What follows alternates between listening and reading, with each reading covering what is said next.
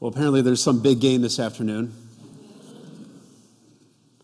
No, I'm well aware of the fact, and in fact, I'll tell you, I've become a bigger sports nerd in the last year, and there's been a couple of breakthrough experiences that have sort of brought this on in my life.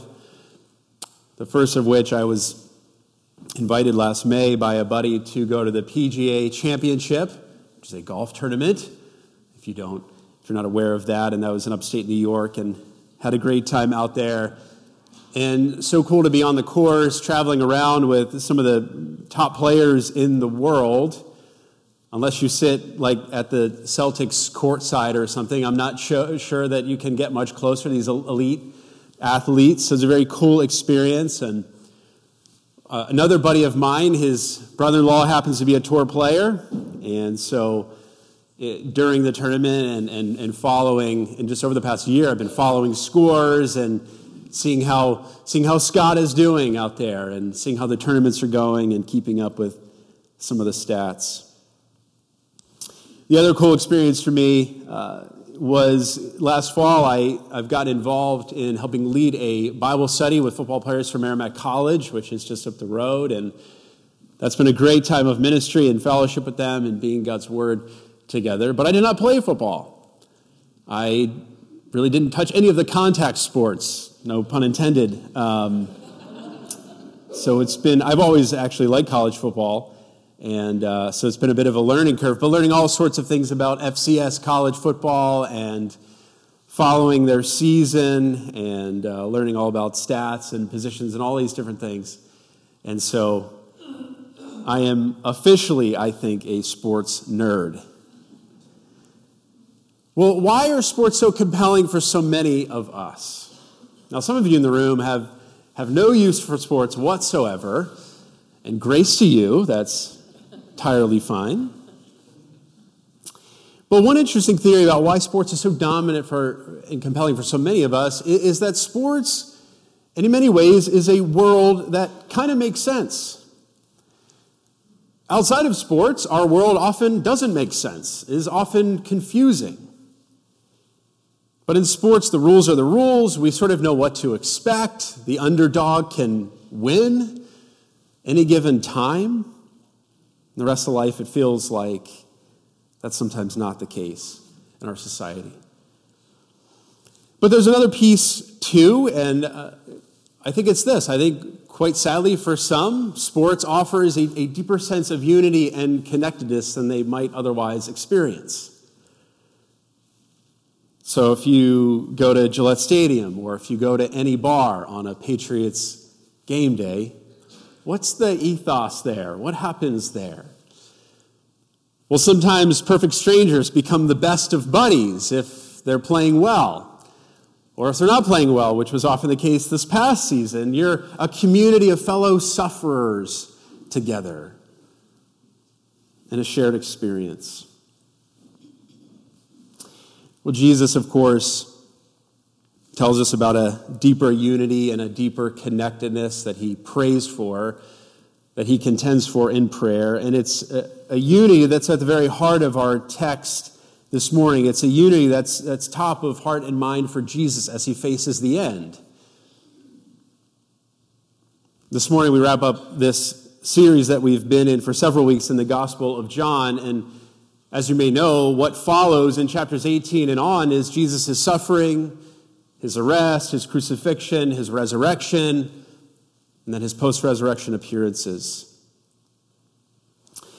But we're wrapping up this series today, and again, we're looking at what's top of mind and heart for Jesus Christ as he's in his final hours, as he's facing suffering and crucifixion.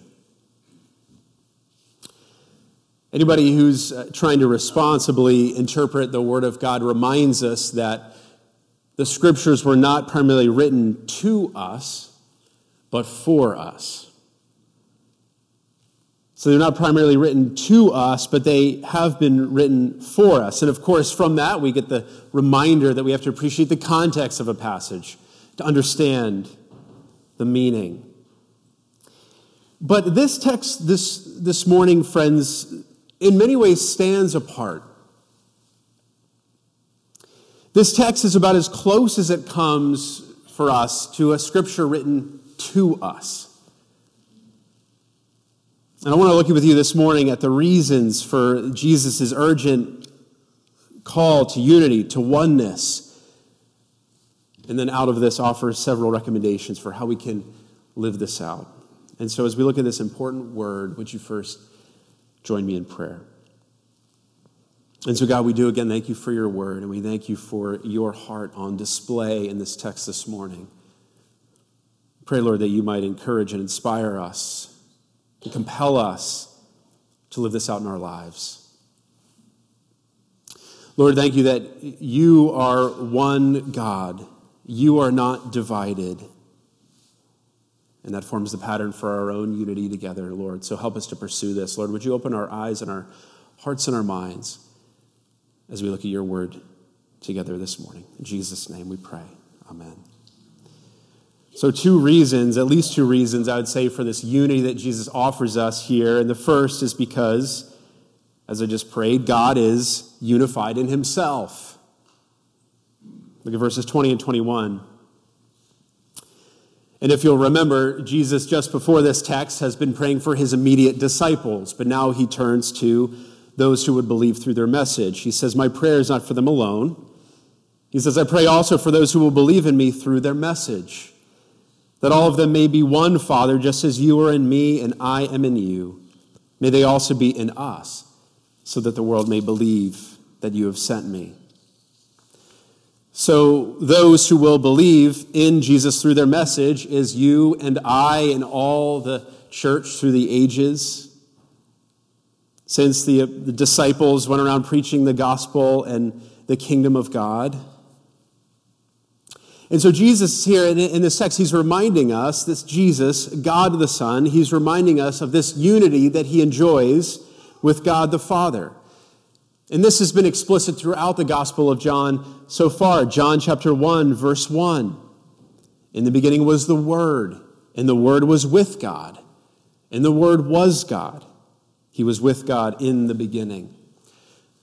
Well, who is this Word? This Word, of course, is God become flesh in Jesus Christ. John 1:14, the Word became flesh and made his dwelling among us. And we have seen his glory, the glory of the one and only Son, who came from the Father, full of grace and truth. If you want to strengthen your Trinitarian theology, just take a year and hang out in the Gospel of John for some time. And what is very often for us a difficult thing to wrap our heads around may become a little bit clearer because it's all across the pages of this gospel. And it's a biblical, it's a historic, it's an orthodox Christianity that affirms this one God who exists in three persons: Father, Son, Holy Spirit. It's important that the Father is in the Son and in the Spirit, because by that we know that the works of Christ and now the works of the Spirit are in fact the works of God. And it's important that the Son is in the Father, because that helps us believe Jesus' words that we looked at a few weeks ago in John 14, that no one comes to the Father except through him. So this challenges our finite brains in many ways. Just the other week, I was trying to explain the Trinity to my 8-year-old. And I've studied these things. I've thought long and hard about them and had a difficult time.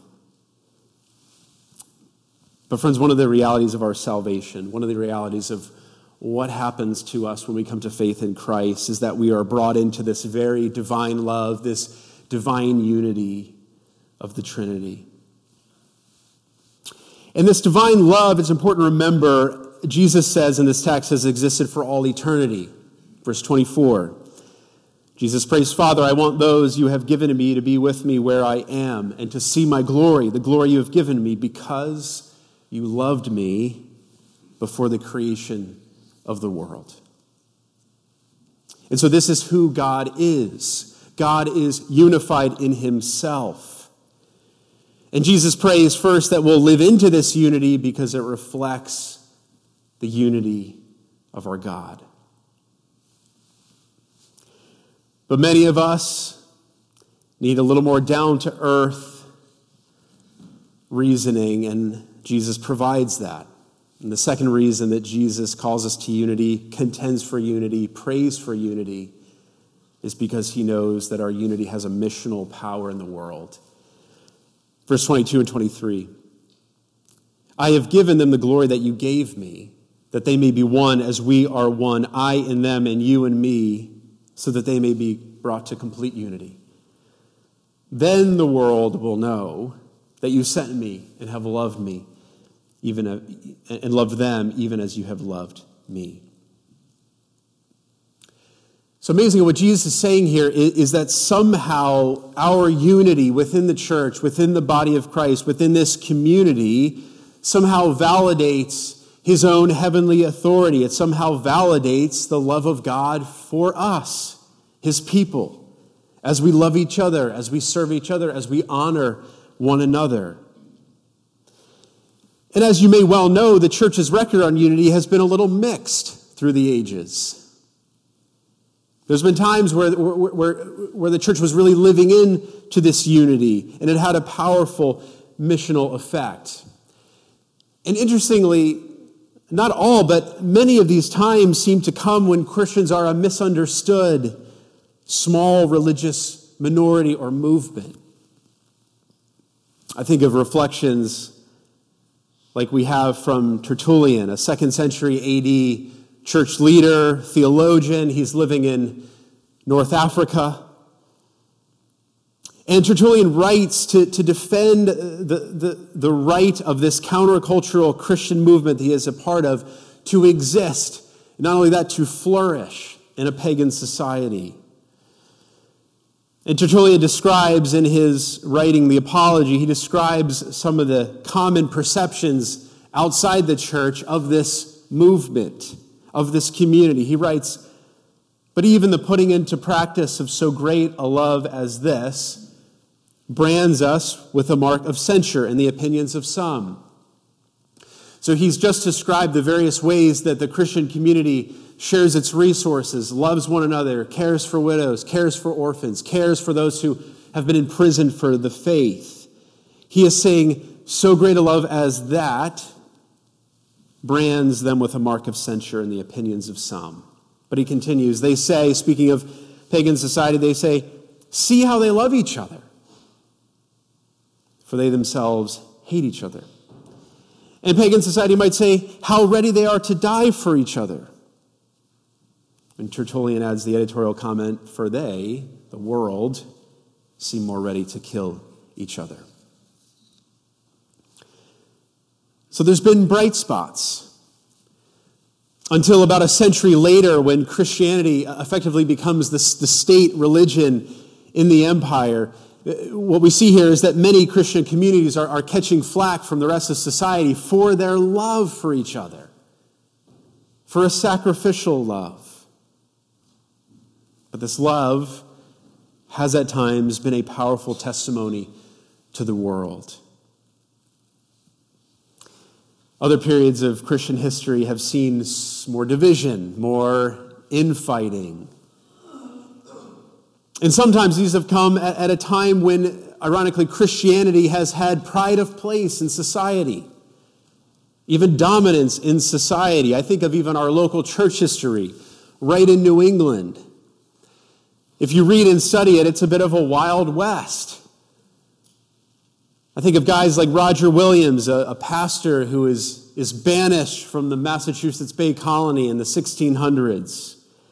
He's banished from the colony by other Christian leaders. He's removed from his pulpit in Salem, Massachusetts, because of his convictions about baptism and about the separation of church and state. And Williams and some of his followers, they settle in Providence, Rhode Island, and establish a settlement for truly religious freedom. Or I think of a George Whitefield. You may have heard of George Whitefield, a guy, a revivalist preacher, evangelist in the mid-1700s, and this man was instrumental in bringing hundreds of thousands of people into a true conversion to Jesus Christ. He crossed the Atlantic Ocean numerous times. He had a ministry in in England and in the colonies. And some scholars say that 80% of all American colonists saw the face of George Whitefield at one point in time. So he's traveling up and down the East Coast, preaching, leading people to a true faith, a new birth. But no pastors would let him preach in their pulpits. He was rogue. So he took to the open fields. He took to the town commons, which actually worked out quite well for him because you could gather a whole bunch of people to hear the gospel and to be invited to a new birth. This Whitefield, he preached his last sermon from the window of a second-story bedroom in Newburyport, Mass., the bedroom in which he died in 1770. So the point is that as you look at church history, as you look around our world today, division in the church is nothing new. But there's a slight difference. What's the difference between our world today and the time of a Williams or a Whitefield? Well, today, Christianity is no longer assumed. It's no longer presumed. The scriptures are no longer honored in the same way. Biblical values are increasingly criticized. The truth claims of our Christian faith are increasingly challenged. But what hasn't changed is that there's a world that's still watching. Question for us, church, is the love of God really on display in how we relate to each other? Jesus says that a unified church is a glorious, shining light to the world. And I don't mean a church without theological disagreement. There's a place for that. But in agreement, in disagreement, I'm talking about a church that embraces this sort of vision that would say in essentials, unity. In non-essentials, liberty, and in all things, charity. So in those things that are core to the substance of our faith in Jesus Christ, unity. And tertiary issues, secondary issues, liberty. But in all things, in all our discussions, in all our discourse, charity. So friends, these are the two reasons that Jesus offers us in this text. And it's for the sake of the gospel, it's for the very sake of the kingdom that we seek to live into obedience of these things. But how does this land on us practically? What do we do with this? How are we to live, you might ask? Well, the simplest thing I'll offer you is to pray. To actively pray for other churches, to actively pray for other believers, actively pray for our church and one another. If you're like me, you've had the thought at some point in your spiritual journey, however short or long that's been, you've maybe had the thought that those Christians are kind of weird. Those churches are kind of weird. Or on the other hand, this is the thought that comes to mind for me more often, is those churches are a little uptight. Those Christians are a little uptight. Whatever thought may come to your mind, the point is to pray. Pray for their flourishing. Pray for the different expressions of the body of Christ to really grow into the unique contribution God has given them to the body. Pray that they'll really know Christ. Pray that they'll be faithful to the Scripture. Pray that God would strip away anything that's not of Him. Pray that their churches would become healthy in all ways, organizationally, interpersonally, financially. So that's the first, pray. Another one that may be very close to home for some of you, perhaps you've been in a transition between churches, or you're visiting our church for maybe the first or second time, but one of the questions that comes with those transitions, in my mind, pastorally, is, did you leave well, or is there unfinished business? Is there unfinished business relationally? And if this is important enough for it to land in Jesus' prayer requests as he's about to face his suffering and death, if this unity is important enough to him, if we ask God, he will show us.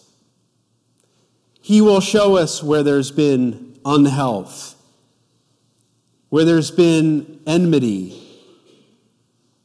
and he'll show you the steps to take. The Apostle Paul says in Romans 12:18, if it is possible, as far as it depends on you, live at peace with everyone. Paul says in Galatians 6:10, therefore, as we have opportunity, let us do good to all people, especially to those who belong to the family of believers. And friends, there's times where we have to contend for peace. There's times where we have to contend for health in the body. There's times where we have to be intentional. But this is the high calling that Jesus has given to us. If that resonates with you, if you feel stuck in that in any way, find a trusted friend, find a leader, find a pastor to process that struggle with. Another one is if you're tempted to speak negatively of another church or another Christian leader, another pastor, ask God to give you self-control around that. I know that temptation. Just recently I caught myself in a conversation with another friend feeling like I was going down a road that I didn't want to go, that was ungodly. And, if there's legitimate issues, if there's been toxicity that you've experienced, or perhaps even abuse, there's ways to deal with it appropriately, to deal with it biblically, not to deal with it immaturely. On a more positive note, you might consider embracing other opportunities to have fellowship with other believers from other churches. I think of, for example, the Good Friday prayer walk here in our community, where Christians across churches gather. I think of other prayer or worship gatherings. There's something special and beautiful about that cross fellowship that we can have. Sometimes we enter into theological differences. And so the question for us there is, how are we hashing that out? Are we having those conversations over coffee or a meal or in our living rooms or on Facebook? Now, I like a good theological debate as much as anyone, but what matters is how we have these conversations before a watching world. And of course, the world lives online. And so let us be thoughtful and careful. And finally, just a word about politics. And I want to say to you, unless you've been living under a rock, you know that we have a presidential election this year. And there's all sorts of feelings about that for many of us. But I want to say to you that no dearly held political persuasion or position is worth ostracizing another true brother or sister in Christ over. I want to say that no dearly held political persuasion or position is worth ostracizing, pushing away, cutting off fellowship with a true brother or sister in Christ over.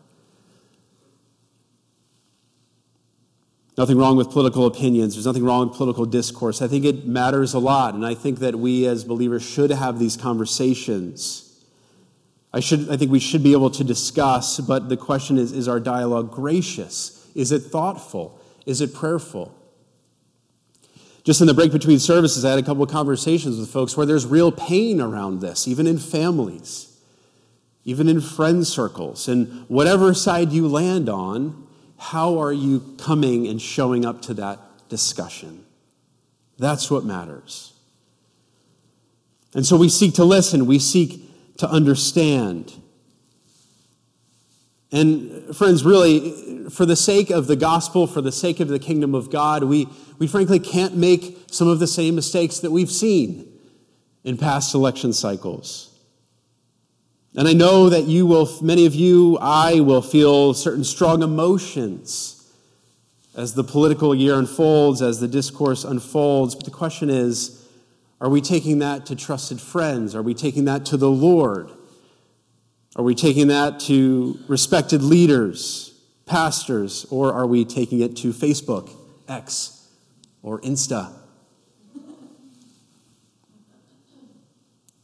So let that challenge you in this season. Friends, this text is remarkable. It's well worth your reflection. And anything that's on Jesus' heart, anything that's top of mind and heart for him as he faces the end is worth our serious consideration and reflection and faithful obedience. And so the call for us, church, is to honor one another, to love one another, to love the body of Christ, to serve each other, that we might reflect the goodness of God in this world and that the world may believe. Let us pray. Lord, we do ask for your courage. We do ask for your strength. We do ask, Lord, that we would be a beloved community that lives out the vision of John 17. God, help us. Give us self-control. Give us love. Give us charity. Give us compassion, that we might represent you well in this world and that the world might come to believe. We pray this in your name. Amen.